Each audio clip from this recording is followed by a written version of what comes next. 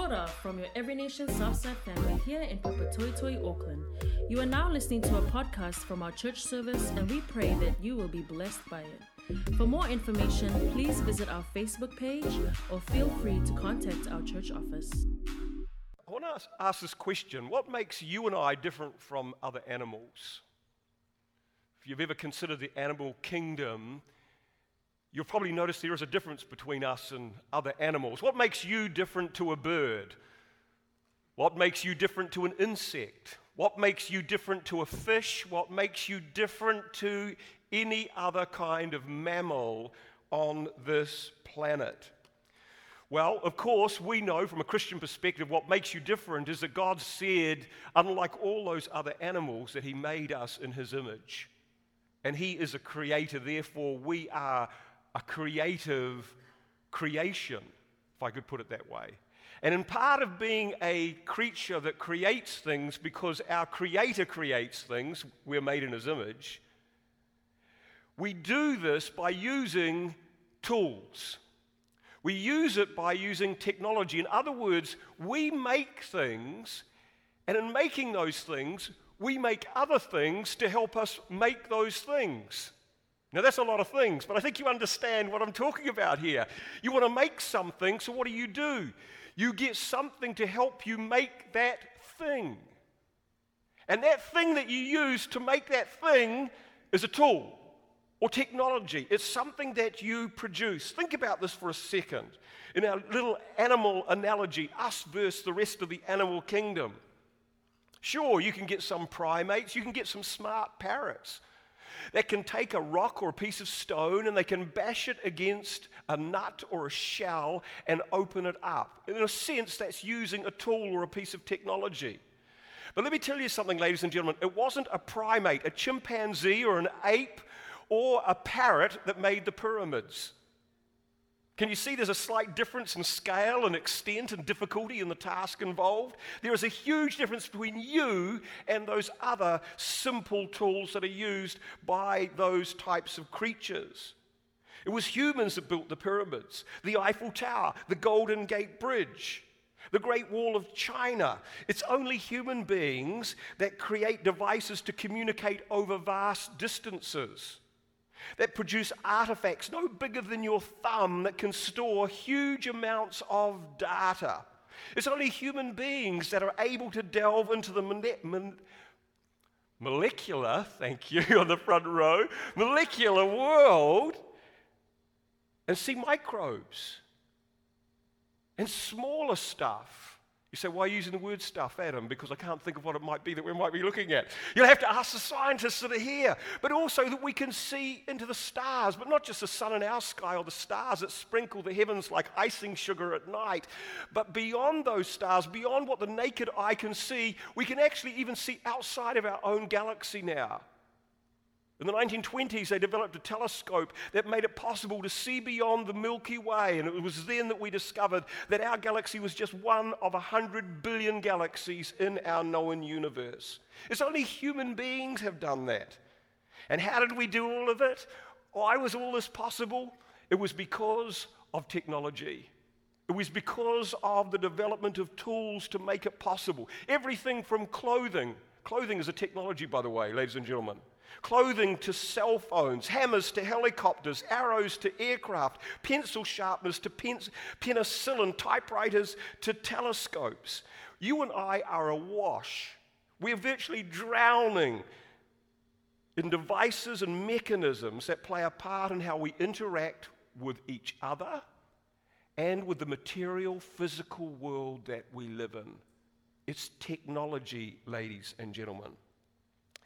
And that's what we're going to look at over these next 2 weeks. We're going to explore the idea of technology and God's role in that and His thoughts on that. I want you to turn either in your Bible, your book, which is a form of technology, even in printed form, this is technology, or you may have an electronic device. That's the form of technology you have stored the Word of God on. And if you've done that, I want you to turn quickly with me to Genesis, the 2nd chapter and the 8th verse. It's a short verse. It won't take us long to read it. Genesis 2, verse 8. The Lord God planted a garden eastward in Eden, and there he put the man whom he had formed. Now we're going to see who has the best form of technology today, because we're going to turn to the book of Revelation, the 21st chapter, the first verse.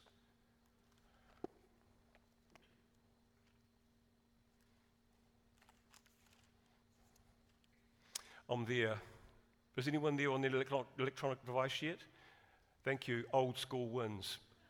Just saying, ladies and gentlemen, old school wins. You love that phone, don't you? It costs your baby anywhere up to $1,000 if you've got an iPhone, or $300.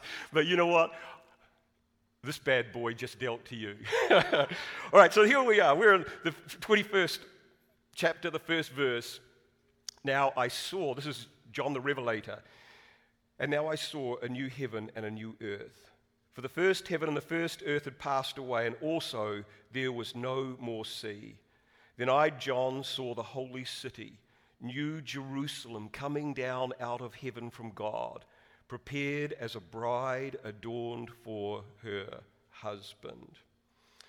Well, this week we're going to look at the place of technology in God's economy. What does God think about technology, and how does it relate to our faith?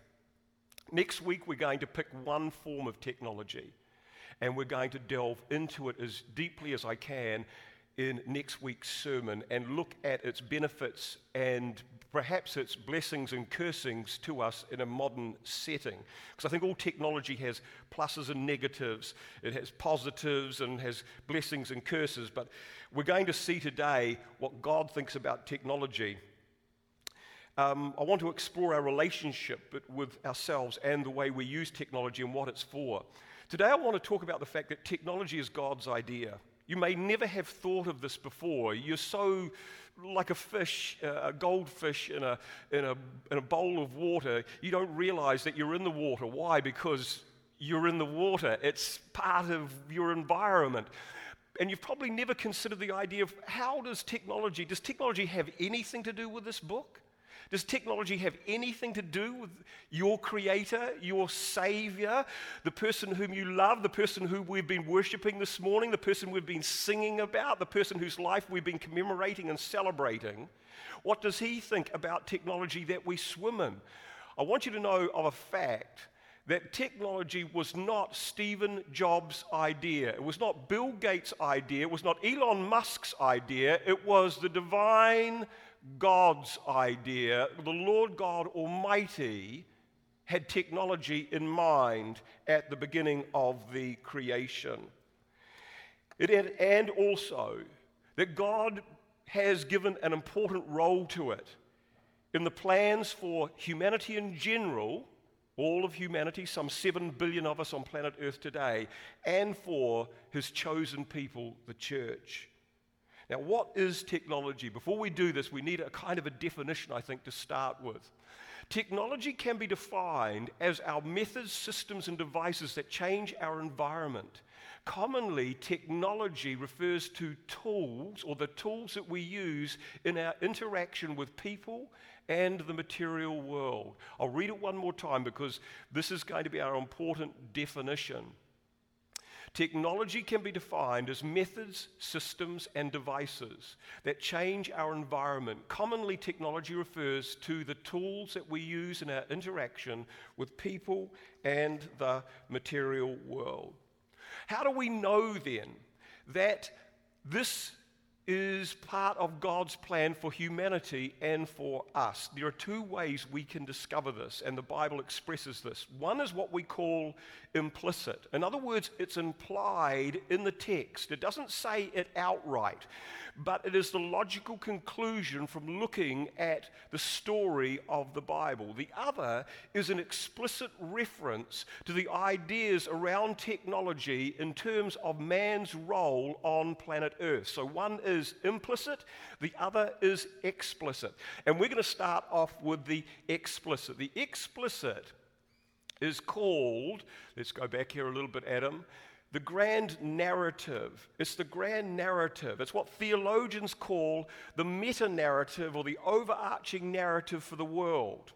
Now, what does narrative mean? It simply means the story. If you look at the Bible and you think about it from beginning to end, often Christians talk about the meta-narrative, which simply means the big narrative, the big story. If you look at the 66 books in the Bible, it seems like it's all disjointed at first glance. But as you study it, as God reveals it to you, suddenly you start to realize that, in fact, all of these stories are interconnected. They all add up to one big narrative. Some people call it the scarlet thread of the Bible. Have you ever heard that expression, the scarlet thread? It's the story of man's fall, then the coming of Jesus Christ, his death and his resurrection, and then at the end, the restoration of all things, a new heaven and a new earth. We go from the fall in the Garden of Eden and the entering of corruption into the world, and then we get right to the end, and it is all brought back to the way God had planned it before the fall. That's the grand scarlet thread of redemption, not just for us, but you could say for planet Earth as well. So that's the meta-narrative, but it's not the only meta-narrative or big story that's in the Bible. It's not the only one. There are a whole lot of other threads. You could think about threads about faithfulness or fatherhood or a whole lot of other things. Holiness are big stories that run through the Bible. But there is another, and it comes down to this idea of where we started from and where we end up in the Bible. Where we start from and where we end up. You will probably have noticed that in the book of Genesis, and we've touched on this text, that humanity was placed deliberately by God in a specific location. It was a garden. And yet when we get to the end of the story, when God pulls it all together and brings the film to an end, and we get the sunset riding off into the distance. There is no more tears, there is no more hunger, there is no more suffering. At that moment, where do we find ourselves? In a city.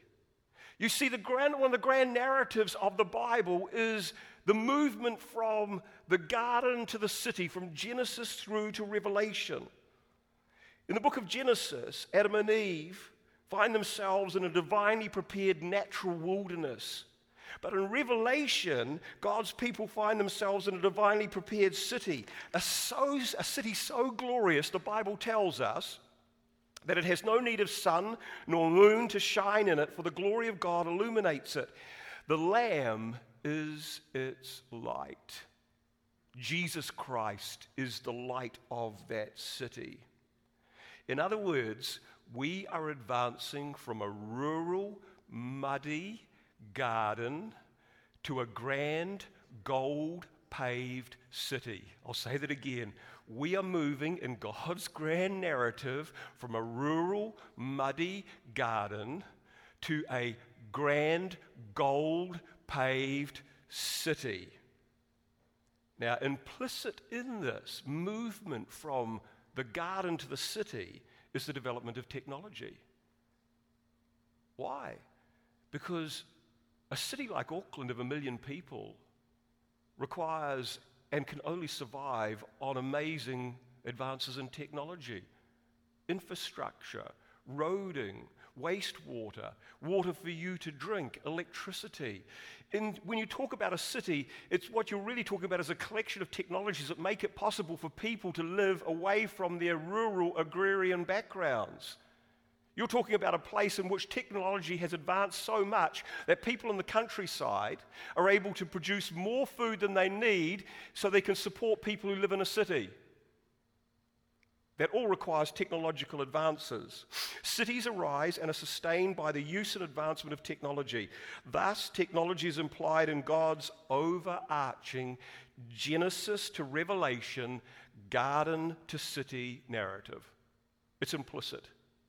The second is what we call our explicit role in this narrative. Not only has God created this narrative, but he's given you, that's right, you sitting here in the pews today, and in fact, other people who aren't even Christians. It's a mandate to humanity for their role in this narrative of garden to city. Because at the beginning of this whole story, he gave instructions on what we should do with this garden that we've got and this environment or this planet that we've been placed in. And it's very simple, ladies and gentlemen. This is what God said to do. It's so basic, but he said that we were to have babies.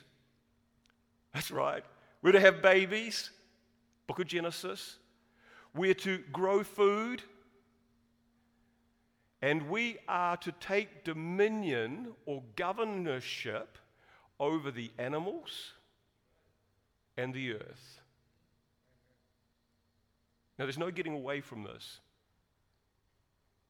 Take dominionship over the animals and the earth. Theologians call this the dominion mandate. The dominion. To take dominion over something means to control it, govern it, steward it. Now, this is nicely illustrated in Genesis 2:15. When God takes man and puts him in the Garden of Eden, he gives man this instruction, that he is to tend the garden and he is to keep it. If you're taking down notes, you should write that down. These are the instructions in this baby-making, food-producing, governorship of the animals and the earth. How should we do it? We should do it by tending the earth and by keeping the earth. It's a two-part commission by God in the dominion mandate. Another way to translate tending and keeping is to say to cultivate it and to guard it. So mankind was given these very specific instructions. You are to cultivate, which is we're going to see means to change, and you are also to guard, preserve, or as the NIV says, to take care of. To take care of. In this way, Adam and Eve were to be gardeners and guardians. Gardeners and guardians. Now, I think you can see that something has gone wrong here over the course of the millennia that followed this event. We don't have to look too far to see the kind of degradation of our natural environment, and that is because humanity is actually quite good at cultivating, changing, exploiting, and using the elements that God has given him. Now, there's nothing wrong with that because God instructs humanity to do that. But at the same time, man has been charged with protecting, guarding, and caring and tending for the planet. Now, we see this great here in New Zealand. New Zealand's a prime example of this if we think about New Zealand's dairy industry. We know only too well in our dairy industry that we have cultivated the garden in places like the Taranaki, outside of Auckland and other parts of New Zealand, rural New Zealand, in which we used land and cows to produce fantastic dairy products, ladies and gentlemen. Butter, cheese, milk, cream. Added to those strawberries is undeniably good. And if you really want to be decadent, just add ice cream. My wife often says if we're going to have strawberries and cream, you don't need ice cream. But I think if you double up on the cream, what's the problem? I just don't get it. But it's a true story. But you can see what happens here. So in fact, when we do that, as Fonterra does and many New Zealand companies do, we're in fact fulfilling God's intention. Now, Fonterra probably doesn't look at it that way. But in fact, Fonterra is doing what the Dominion mandate has said that humanity should do. But the danger is when we fail to fence off waterways, for example, and waste from cows pollutes our rivers and lakes, then we have failed to guard our land, keep it, take care of it, or protect it. That's just a little segue in there. I thought I'd put that in there, that we've got these two components of the mandate that we are required to fulfill. But this brings me to where technology comes in all of this, because this grand garden to city narrative and cultivating and guarding in the Dominion mandate involves a reordering of the natural environment. of the material world. That is the raw materials God provided for us. I like what Tony Ranka had to say on this. He described it this way when he said, Adam's job was to take the raw materials of the earth, from the wood of the trees to the rocks of the ground to metal buried deep within the earth, and create new things. God likes to create. You and I like to create. Now, God, unlike us, can create something from nothing. We're limited, ladies and gentlemen, in that fact. So God gave all of this to us so that we would have something to create with and be satisfied and content, and that need that we have to create things, whether you're a builder, a plumber, whether you're an artist, whether you're a musician, whether you're a writer, to produce things, is met. So God has been incredibly merciful to us by providing all this stuff so that we can get fulfillment in this area in our life. God established this idea himself in the creation of Adam and Eve. You know, God in his great power could have spoken Adam into existence. Have you ever considered this change in the narrative where God, in the beginning, God creates the heavens and the earth, and he speaks light into existence. He speaks the earth into existence. He speaks the water into existence. He speaks the stars and the moon into existence, the sun into existence. And then he does something different. And in doing that, he sets a model for humanity on how they should work and reorder the natural world. Have you ever thought about this? That God comes down and he reorders the natural world to create us. In Genesis 2:7 it says that God states that the Lord God formed man from the dust of the earth. Wow! In other words, the God who spoke 100 billion galaxies into existence containing 100 billion stars decided not to just speak Adam into existence. He comes down to the planet he has made and he gets his hands dirty. He reconstitutes the elements of the ground: earth, dirt, mud, dust. And what was God doing in all of this? He was reorganizing the elemental world to create us. And he took elements from the periodic table. You remember I was terrible at chemistry. I loved chemistry, but I just couldn't do it. My brain is not wired for that type of discipline, even though I find chemistry fascinating.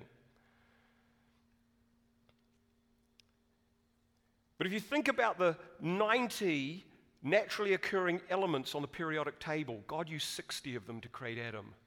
60 elements he used to create Adam, and therefore this is what you are made up of.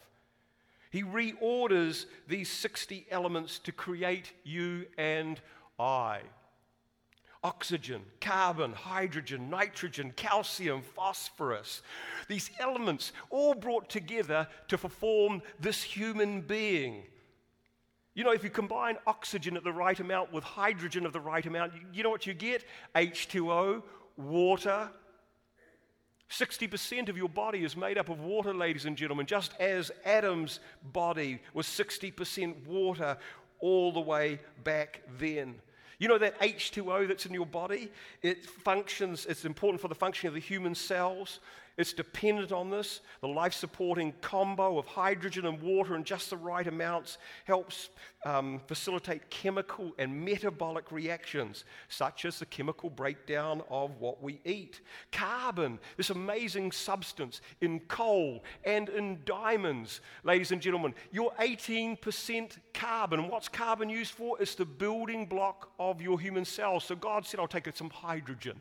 I'll take some oxygen. I'll grab some carbon. And then he says, you know what? I'm going to get some calcium and I'm going to get some phosphorus. Why? Because that's needed for the development and the maintenance of your teeth and your bones. What's going on here? The key point in all this is that God models the practice of reordering the natural world to fulfill his purposes. Cultivating the garden, and cultivating and the garden to city and guarding the earth. How would you do that? It's by reordering, just like I did when I created Adam, is what God is saying. And the process by which God reorders these natural elements is unfortunately unknown to us. You know, I've kind of created a visual picture of God choosing these and bringing them all together. We don't know the exact mechanism, but we do know the mechanism God has provided for us to reorder the natural world. How do we fulfill this grand narrative? Well, we do that. To fulfill the grand narrative of garden to city and the dominion mandate of cultivate and guard the earth requires the reordering of the raw materials that God gave us. And this is where technology comes in. You say, Adam, you finally made it there. I have. But now you can see why technology is important theologically. Now you can think of all the kinds of practical reasons you need technology. But now we have now got a God reason why technology is important. Because it's part of this mandate, part of this grand narrative. Technology, the methods and the tools, is what humans are to use to cultivate and reorder the raw materials. Why is that? Well, I'm going to tell you why. It's because it enhances humans' natural abilities and strengths. Technology enables and enhances our ability to do this.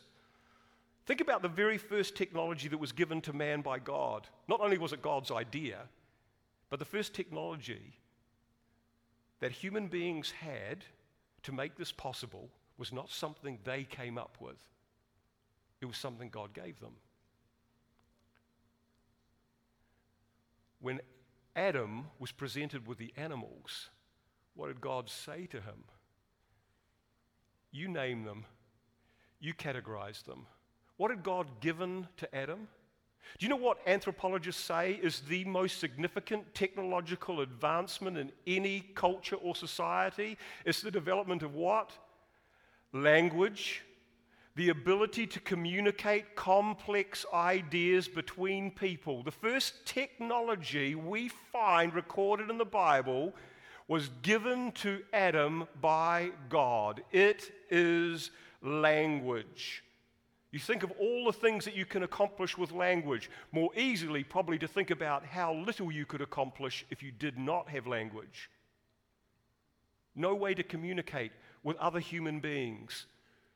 How would that limit the advancement from garden to city or the dominion mandate?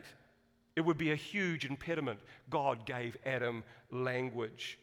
Not only was it the first technology that God gave him, but God gave him Adam and Eve a technological upgrade. The first upgrade in technology appears in the Garden of Eden. When they fell into sin, Adam and Eve discovered that they were naked. So they covered themselves with clothing. Now, it wasn't perhaps the most robust, but it was plant life. God says, you know what? I'm going to send you out of this garden. And the technology you have may be all right for the garden, but you need something more durable once you leave Eden. So what does he give them? He gives them more durable, stronger animal skins. It's a technological upgrade. Technology, like language and clothing, makes it more easy to fulfill our city to garden to city narrative and cultivating and guarding what God has given us. This is because technology can enhance our bodies dramatically. Technology makes us stronger, see further, hear better, go faster. A microscope enhances our vision to see microbes, and a telescope not only just our stars but distant galaxies. You see, those natural attributes you have, technology changes. Who knows where Army Bay is? Does anyone know where Army Bay is? Or the Shakespeare Reserve at the end of the Whangaparaoa? Put your hand up if you know where this is so I can see how many of you know. Not too many. It's at the other end of Auckland. If you go up State Highway 1 and you get to a place called Silverdale, hope some of you may know where Silverdale is, but it's really just outside of the northern boundaries of Albany. You go another 5 or 10 minutes on State Highway 1 and you hit Silverdale, and then you head out east. And as you head out east on the Great Whangaparaoa Peninsula, there's about 30 to 40,000 people living out there. You get right to the end, and there's this beautiful park. It's called the Shakespeare Reserve. It's a gathering place for people over the holidays. Come up and visit sometime. Make sure you come to our house and have a coffee with us. And when you but it's quite a distance from here. In fact, It is about 70 to 80 kilometers. Now, you're probably not thinking that's a big deal. But 70 to 80 kilometers is a considerable distance. In fact, it took me an hour to drive here this morning from home to speak to you today. And it's going to take another hour once we're finished today, sometime 5 o'clock in the afternoon, by the time I finish what I'm about to say, to head home another hour, depending on traffic. And of course, if traffic's bad in Auckland, it could be 2 hours. I want you to think about how long it would have taken before I had a car. You see, a car is an amazing piece of technology. In fact, there's an assemblage of electronics and the internal combustion engine. It's got all these minerals in it. It's got steel, it's got copper, it's got rubber. It runs on petrochemicals. It's made in Germany. I mean, go figure. My car is made in a little German VW Golf. And you know what? It carried me from there to here, and I didn't even work up a sweat. We covered 70 kilometers, and I had the aircon on. Well, not just the aircon, it's got this kind of dual climate control. So Sandra can be, as she often wants to be, a little bit cooler or warmer. We've got a variation of about 1 degree between us. That's why I'm bare. There can be differences over the kind of the thickness of the eiderdown or getting too close. You know, I like to be a bit cooler. Sandra wants a bit warmer. So that's marriage, ladies and gentlemen. But in the car, in the Golf, the Germans have solved the problem. So she can have the air blasting at her at a certain temperature, and I can have it blasting at me at a different temperature. Sehr gut, mein Kinder. Ja, sehr gut. But I want you to think about what it was like for people who came to New Zealand, perhaps at the beginning of the 19th century. Think about the 1800s. So it was the year 1800 and a new settler, and your ship lands in the Whangaparoa, and you get a letter that has taken days to arrive, and it's from a guy down here in South Auckland, which of course didn't exist then, but imagine it did with a church. And it's a man called Pastor Teulu, and he's inviting you to come and preach at his church service. Now the letter's taken a long time to get there anyway. And you get this, and you think, how am I going to get there? You know, I did a Google search and I worked out how long it would take to walk here. You know how you can have the bus, you can have the car, and you can have someone walking? It would take, they estimate, 17 hours for me to walk. But that's walking on roads and of course with no bridge. There was no bridge, ladies and gentlemen. So we went round out West Auckland, around Henderson, and came down here. But if you work it out over how many hours of daylight you have to walk in the year 1800, and how much food you would need, roughly about 8 meals. It would take 3 days in 1800 to get from where I live to get here. And it would take 8 meals. That's there and back. Do you know how long it's going to take me today to do all of this and then get home? About 5 hours. And you know what I'm going to do it on? A bowl of yogurt, sprinkled with some almonds, with a sliced banana on it. That's what I had for breakfast. And how could I do that, ladies and gentlemen? Get here in 1 hour? Technology. See, I could go faster than I ever could before the advent of the automobile. It enhances our natural abilities to do things we could never do before. That's why humans built the pyramids and not a dolphin, a chimpanzee, or a parrot, because they don't have that technological ability, as cute as some of them may be. I know many of you like dolphins and unicorns and rainbows. Just saying. But maybe that's just Pastor Teulu. Farming is a good example of this. With our hands alone, we may cultivate a very small plot of land, perhaps sufficient to feed ourselves if you just had your own hands. But add one implement, just one technological advance, and it enables the feeding of a great number of people. Take, for example, the humble shovel. Or in this case, spade. Technically speaking, I've got a spade here today for those people who know their technologies. Now, this is a piece of technology. But I want you to think about the difference something like this would make to you as a farmer if it was a choice between just you with your hands or just you with this added. Now, this bad boy can do a lot that your hands can't do. Do you realize that humans have some of the weakest claws on the planet in the animal kingdom? Have you even noticed that? Beautiful, aren't they? But you scraping in the dirt and the rocks splits them, destroys them. You're not built like a dog with those claws that enable you to dig, or some kind of animal that's adapted to that sort of, is made in that way. Your hands themselves, mine are academics, so they are lily white and soft. But even with calluses, there is a limit to what your hands can in fact do by themselves. But think about what you can do with one of these bad boys. You know who the strongest man is on planet Earth? It's this guy here. This guy here, he's from Iceland. He is 6'9" in height. Wow, 6'9". He's tall. He is 190 kgs in weight. And he probably eats enough calories a day to feed half a dozen villages in Africa. No kidding, he probably eats over 6,000 calories a day, maybe more. He eats a lot. I present the other person, yours truly. I am 5 foot, 11 1/4 inches. I weigh, when I'm wet, 70 kgs. Now, take this fine specimen of a man and this scrawny, skinny, pathetic Palangi from Glenfield and put him in a competition with this guy.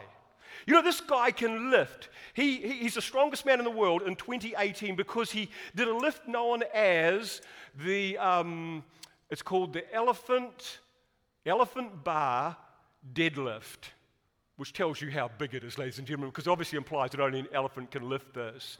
It was over 400, I think, what is we've got here? 472 kgs. Man, I'm lucky if I can lift a pound of butter from the fridge. Oh my gosh! Are they making this butter heavy now? I mean, somebody's adding it up. But I tell you what, I'd take this big guy on. Ask us to dig a hole 10 by 10 feet. And he has to do it with his bare hands. And I get this bad boy. You think about hard clay earth and your ability, no matter even if you're the strongest man and you're from Iceland and you're descended from Vikings, and you can do an elephant deadlift, whatever that is. Think of your hands trying to dig through that clay. And the skinny Palangi from Glenfield has the shovel. One simple piece of technology in which using it, I have used one before, by the way, ladies and gentlemen. That's right. And then in here, dig in, jump on it, move it, loosen it, and before you know it, I'm getting in there digging away. Meanwhile, the Viking, he's scrambling around trying to do it. Can you see the difference one piece of technology makes to what can be achieved? You see, the humble shovel is a very simple piece of technology, but it allows us to reorder the earth to cope. By the way, if he was able to dig faster than me, which I don't believe so, there are other things a shovel can be used for. Okay. I wouldn't want to hurt anyone long term, but to win the competition, it allows us to reorder the raw materials of the earth, to cultivate more land by clearing it, preparing it, planting it, tending it, and then, of course, irrigating it. All of those things can be done with a shovel far more efficiently than you could ever do just with your bare hands. This, of course, was followed by a plow, the next major technological development. Then the harnessing of domestic animals, horses, or more in particular, oxen.